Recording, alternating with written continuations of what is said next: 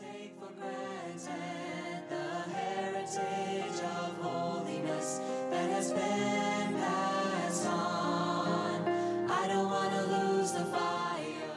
Welcome to Convention Pulpit, Wesleyan Voices Past and Present, brought to you through the Ministry of Interchurch Holiness Convention. Visit our website for an entire library of great sermons and more information on this ministry, www.ihconvention.com. I don't want to lose the vision. I don't want to take for granted the heritage of holiness that has been passed on. I don't want to lose the fire. Not only was Coy McGinnis an excellent preacher of the Word, but he was also a very gifted songwriter. One of his songs was born out of personal tragedy that came into his life. Sometimes in revival meeting, he would take a service and talk about it. And you're going to enjoy it on this edition of Convention Pulpit. I know you're going to enjoy what you're about to hear. Keep passing it on, and I don't want to lose the vision. I don't want to take for granted the heritage of holiness that has been passed on. I don't want to lose. That song means a lot to me. For it was that and one other song that was so near to us in our time of trial. And I don't know what the Lord would be pleased for me just a little while this afternoon to share some of that with you. Most of you know the circumstances, but for those who don't, it was back in 1975 when we were moving from Delaware, Ohio to Portsmouth, Ohio, where we live at the present time. My wife had been ill. We were expecting another child, and my wife had been very sick. We finally somehow managed to get moved, and after we had settled in our present location or near to there, we sought medical attention for her, and somehow the doctor that we got a hold of evidently wasn't too competent. And so while he was away at Toledo or Cleveland or somewhere, watching the Cincinnati Reds and some other ball game or ball team play ball, my wife fell desperately ill. I rushed her to the emergency room. And she was in there a week long, and we lost a child. She lost the baby. And nearly lost my wife. And I remember with my back up against the concrete wall, a block wall of that hospital, watching the nurses and the doctors run with vials of blood and all kinds of special equipment and code blue on the intercom. I remember with my back up against that block wall how I prayed. And I said, Lord, I don't know how in this world I can go back out there. We was living on in a little place up on a hillside.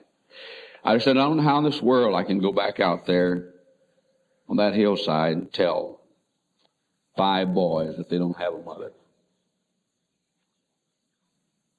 But I said, I've gone all up and down this countryside and preached and told people that the grace of God would keep you in an hour of distress and dilemma. And I said, if it please you, Lord, we'd love to keep her with us. But nevertheless, thy will be done. And I spent some anxious hours, Brother Carroll, that old hospital hall. And the nurses were so busy they couldn't stop and answer me. And the doctor, when he'd go by, just shake his head and go and then come back in a hurry. And it looked pretty hopeless. But then there was a few hours later, the doctor came out. And he looked tired and worn, but he had a trace of a smile on his face as he come over and put his hand on my arm, shook his head in the affirmative, and he said, well, we've made it. We've saved her. And I breathed a prayer of thanks to God. in heaven. Wasn't long after that until her folks came in the front door of the hospital. I called them long distance, and they were on the road driving to get there, not knowing what the circumstances would be when they had arrived. And I was so pleased to be able to go and put my arms around them and say, it's all right, you can quit worrying, we're out of the danger area now. But my wife had just been a few days out of the hospital when our little boy Scotty had been vomiting and having severe pains. We took him to the Children's Hospital in Columbus, Ohio. They examined him. They told us then he had an abnormality on the brain, but they didn't tell us what that abnormality was. But about 3 days later, they called us into consultation, and the doctor looked at us and would look away, and then he would look back, and I know he hated to tell us, but he said, I'm sorry, the verdict is there's a tumor on the brain, and he said, we suspect that it's malignant. He gave that tumor a name. He called it an astrocytomic, I believe he called it. And he said there'll have to be an operation. The days went by and our little boy got worse and worse. And finally he contacted spinal meningitis in the hospital and nearly died from that. They tried to get him over that for the operation. His mother taught him a little song in the hospital.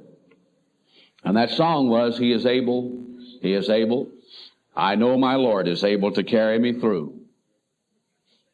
And I've heard that little fellow singing that way up in the night hours when he couldn't sleep and his arms were full of needles and there's too much pain in his head for him to sleep but an hour at a time. But I've heard him sing that in the night hours. The weeks went by, and finally we approached the time when they were to perform the operation. Again, M.P. Sayers, the surgeon, took us down into the chapel of the hospital, and he shook his head and he said, I can't offer you much hope. Well, I said, Doc, what kind of hope? Could we think in terms of maybe a 50-50 chance? No, Reverend. He said, I'm sorry.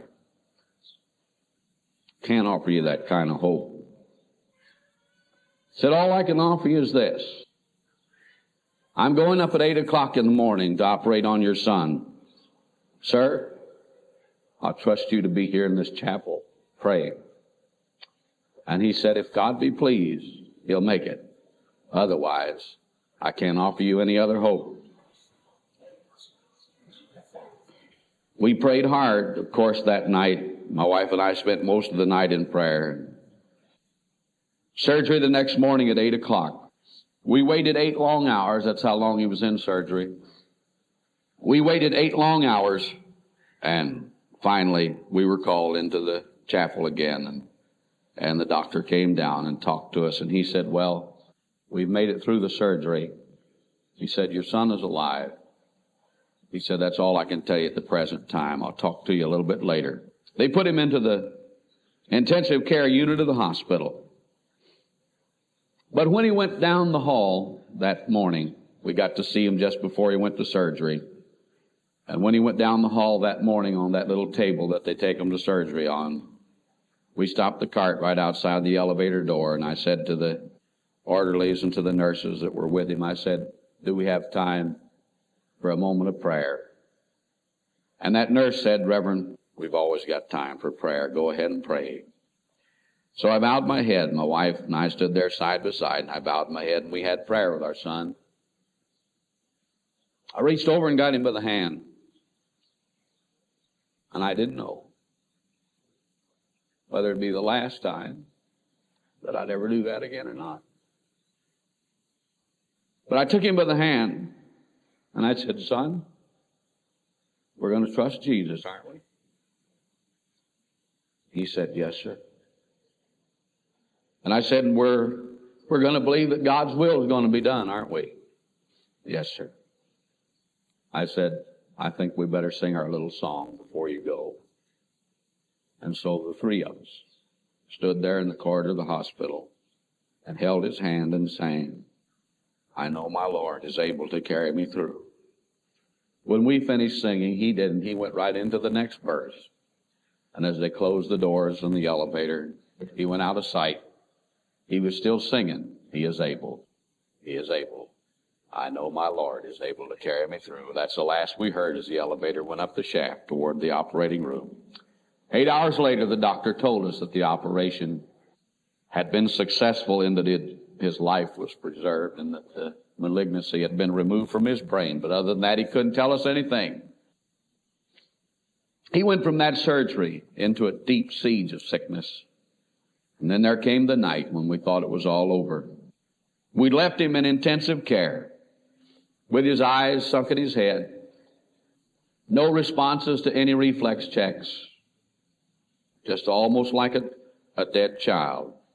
We left him in intensive care.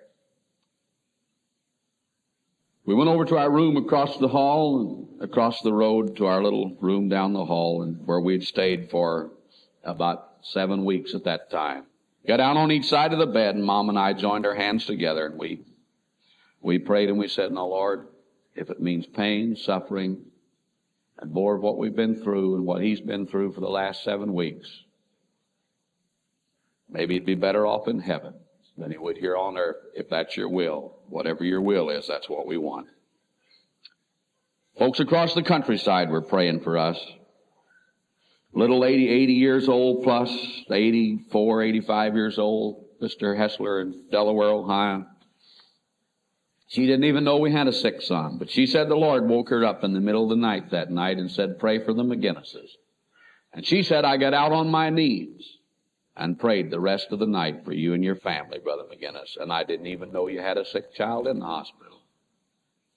Down in Nashville, Tennessee, a little 8-year-old boy woke his mother up. Brother Mercimer's little boy woke his mother up in the middle of the night, crying. She went to his bedside to see what was wrong with him. She said, "What's the matter, honey? Are you sick?" No, he said he wasn't sick. "Well, what's the trouble? Are you afraid?" "No, I'm not afraid." "Well, son, why are you crying?" Well, he said, "Mommy, you know my little buddy Scotty is in the hospital in Columbus, awful sick." And he said, "Jesus asked me to pray for him." And he said, "I've been praying for him that the Lord would touch him." About 2 o'clock in the morning, phone rang, and I went to answer it, not knowing what the news would be. When I picked up the receiver, the nurse on the other end of the line said, "Reverend McGinnis?" I said, "It is." Now, she said, "Don't get alarmed, Reverend. It's not bad news. It's good news." She said, "Would you and your wife like to come over to intensive care and join the celebration over here?" She said, "Your son is sitting up in the bed, eating a popsicle, singing, 'The devil is a sly old fox.' Would you like to come over and join us?" Yes, we said we would. Down the elevator, across the street, down the hall, and into intensive care. And sure enough, there he sat. His eyes were still back in his head. He was as pale as a ghost, but there he sat with a popsicle in his hand and as much of a smile as he could muster under the circumstances. And he hadn't recognized us for 2 or 3 days. And he looked at us and smiled and recognized both of us and went right on with the popsicle and went right on with the song, "The devil is a sly old fox." He recovered some after that. But I can remember one dark night walking the corridors of the hospital, and I was so desperately discouraged. I hadn't been in a good church, a service and in service in church for so long. We just when we could leave the hospital, and one of us, we'd take turns going on Sunday morning to one of the close churches there. But under such strain, it was hard to get anything out of the services. And I was in a desperate situation. But as I walked the corridors of that old hospital one night, the words of that old song came to me. "All the way my Savior leads me, what have I to ask beside? Can I doubt his tender mercy, who through life has been my guide? Heavenly peace, divinest comfort, here by faith in him to dwell. I know whatever befalls me, Jesus doeth all things well." And then the words of that song she just sang. "The toils of the road will seem nothing when I get to the end of the way." We had a little celebration, week number 8 in the hospital. We had a little celebration because he was coming home. It was Christmas time. And they were trying to fix things so he could get out on a Christmas Eve. And so we were having a little celebration so he could get out on Christmas Eve and be home with the rest of the children. We just finished up our celebration. The doctor had just come in for a final examination. And the look on his face told me there was trouble of some kind. He said, I have a few more tests I'd like to run. He said, I know you're planning on taking him out of here today, but he said, maybe we better prolong that another day or two. He said, I'm not liking a few of the signs that I'm seeing. And so we discovered the third time now. This was time number 3. Spinal meningitis, the third time around. 2 more weeks of isolation, 2 more weeks of hospital. But God be praised. Finally, he came out. He came out sightless. He couldn't see. He was blind. But I remember one good part about the whole thing. Little Catholic nurse that took us every time. 25 trips to University Hospital for cobalt treatments. She was the one responsible to ride with us. About 12 trips somewhere along in there. Going every day. About the 12th trip somewhere along in there. And Scott would have his good days and his bad days. And on one of those days when he was up and feeling pretty good, he was up singing songs and testifying. He'd get out and go down the hall in a wheelchair. And if the nurses had a little child that was discouraged, they'd come and get him, and he'd go down to their room and testify to them. And I heard him sitting out in the wheelchair getting ready to go for his cobalt treatment. He's sitting there beside of another little boy that had the same thing that he had, little Ricky. And Ricky was crying. And Scott reached over and got a hold of Ricky's hand and took it. He said, don't cry, Ricky. He said, if you'll trust Jesus, he'll help you. And as we were going, and it got into the hospital, this little Catholic nurse, bless her heart, her name was Linda. Linda came and sat right down beside of my wife, and she said, could I ask you some questions, please, Mrs. McGinnis? Well, yes, she said, you can. She said, Mrs. McGinnis, could you tell me again what you call your religion? What is the name of your religion? My wife told her.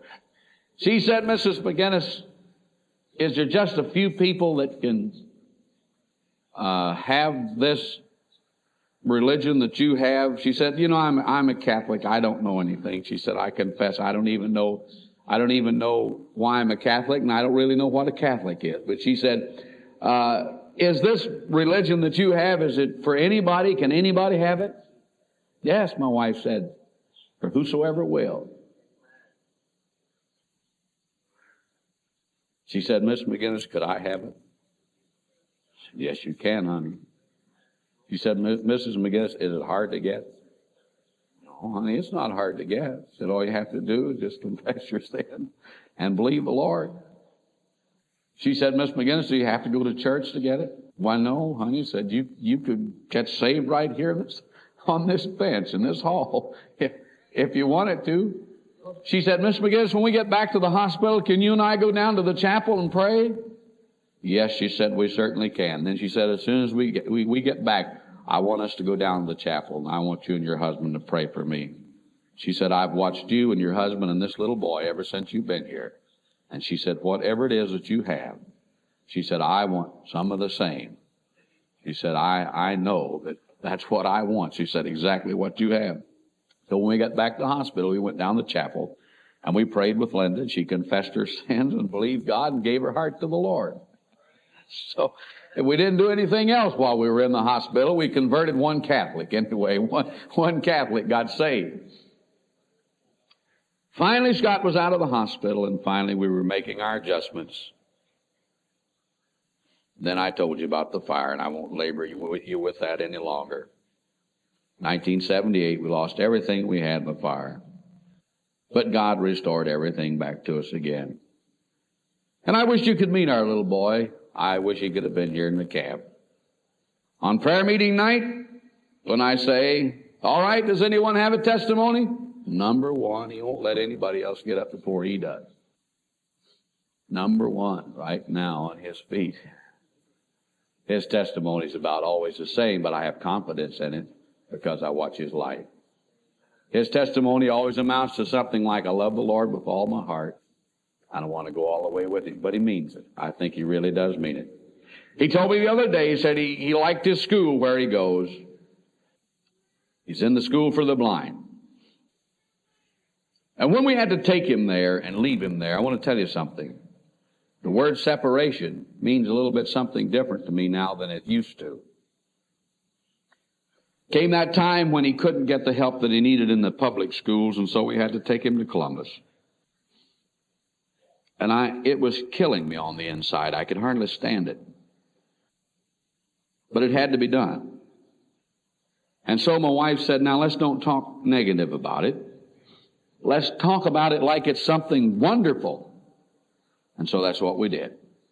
And so in our planning and buying clothes and making arrangements, we were talking about this grand gala event that was coming, where he would get to go and be on his own and stay in a big building with a lot of other boys, all blind, of course, but stay in a big building with a lot of other boys and have a big time and all of that. That's the way we talked it to him.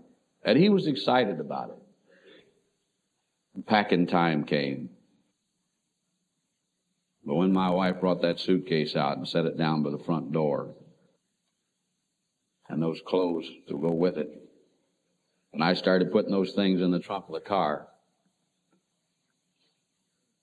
if you're a father or mother, you can understand this. He was 12 years old. Take him on a Monday, leave him all week, and go get him on a Friday. We thought we could handle it pretty good. But the further down the road I got, Brother Shehorn, the worse it got. And when I pulled up in front of that big brick building and got out and took his suitcase in one hand, took him on the other arm and led him in there and saw those old barrack-type beds and metal cabinets for clothes. And then we took him down to the cafeteria where he was to eat. And they plan it, so that you have to leave them right at the beginning of a meal. That's psychology. But when we took him in and put him in his place at the table, and had already put his clothes in the cabinet, when I went over and put my hand on his shoulder and said, goodbye, son. Be a good boy, and I'll see you Friday. Mom took it better than I did. Sometimes women are stronger than men. I beat it for the car as fast as I could go because I didn't want the principal to see me crying. I didn't want my wife because she wasn't crying. I didn't want her to see me crying. So I beat it I said, I'll go get the car and bring it around and pick you up. So I went and got the car. Got in the car and wheeled it around. And when she come out, I was busy looking out the window on the other side at something that was interesting over, and there wasn't anything over there. I didn't want her to see the tears. And that awful lump that was in my throat that I couldn't swallow. We pulled away from the school, and my wife said, let's stop and get a bite to eat. We stopped, but I couldn't eat. It's hard to eat and swallow with a lump in your throat. Tough to eat. I couldn't eat a bite. I was brokenhearted. I drove all the way home, cried every mile. I never missed a mile. Every mile down the road was with more tears and more tears and more tears. Why you say you're just a big old baby? I don't know, but you try that sometime and see how easy it is to do. And when I got home, it was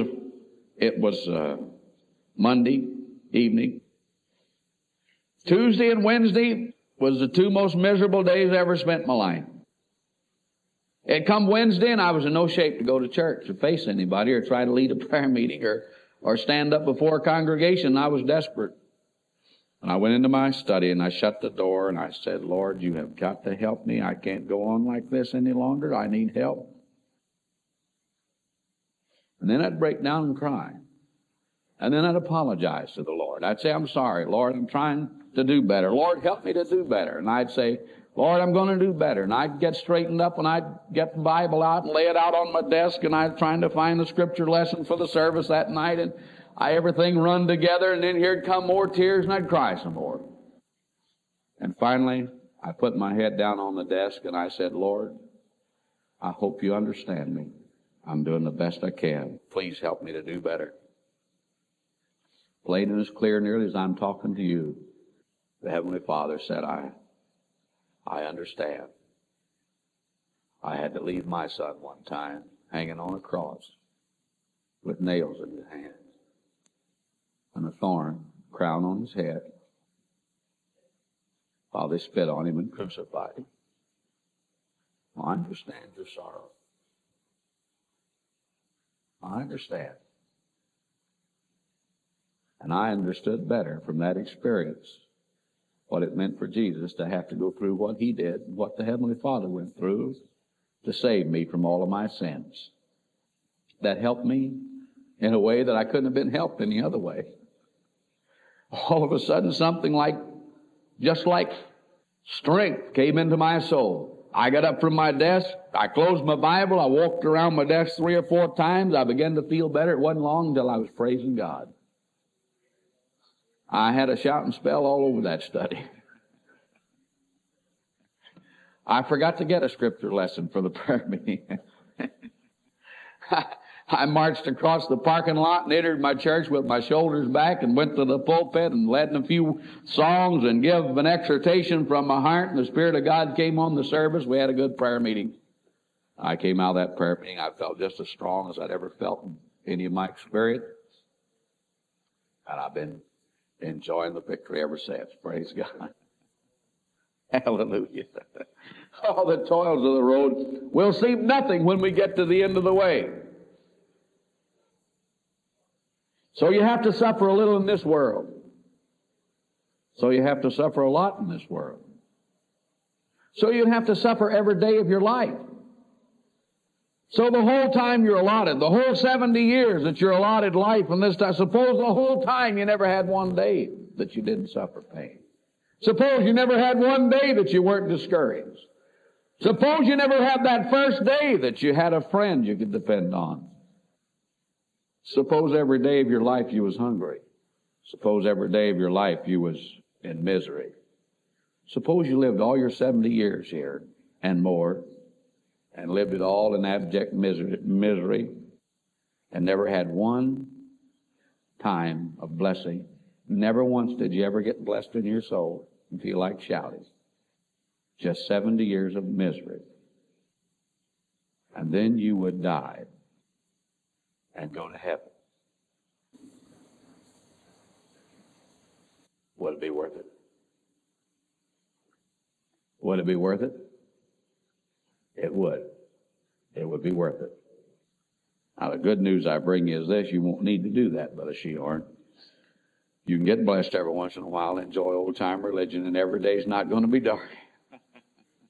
Every day's not going to be gloomy. Every day's not going to be pain. Every day's not going to be sorrow. Every day's not going to be trouble. Oh, I know sometimes you think your troubles are, well, they're just never going to end. They just seem to get started and they can't get stopped, and one hooks onto the other and it just keeps on going. But I can promise you this one thing. If you can't get out of the trouble you're in, and if you can't get rid of the misery, and if you can't be healed, and if you can't see better days, and if you can't get, then I promise you one thing: when you get through with everything down here, you'll be glad you've been faithful to the Lord Jesus, because what's on the other side is, well, good pay for all the trouble you have to go through to get where you're going. Regardless of how rough the journey is, when you arrive, it's going to be a blessing to you. Praise God, to be able to just throw it all aside and walk into the celestial city of God and be enfolded in the arms of the Savior and see what God has laid up in store for them that love and serve Him. Yes, the toils of the road will seem nothing when we get to the end of the way. The heritage of holiness that has been passed on. I don't want to lose the fire. Thank you for listening to Convention Pulpit, a ministry of Interchurch Holiness Convention, featuring Wesleyan voices past and present. For more sermons or for more information, visit www.ihconvention.com. This ministry is made possible through the financial support of our listeners. You may give online at ihconvention.com or send your donation to IHC, Post Office Box 99, New Berlin, Pennsylvania, 17855, USA. has been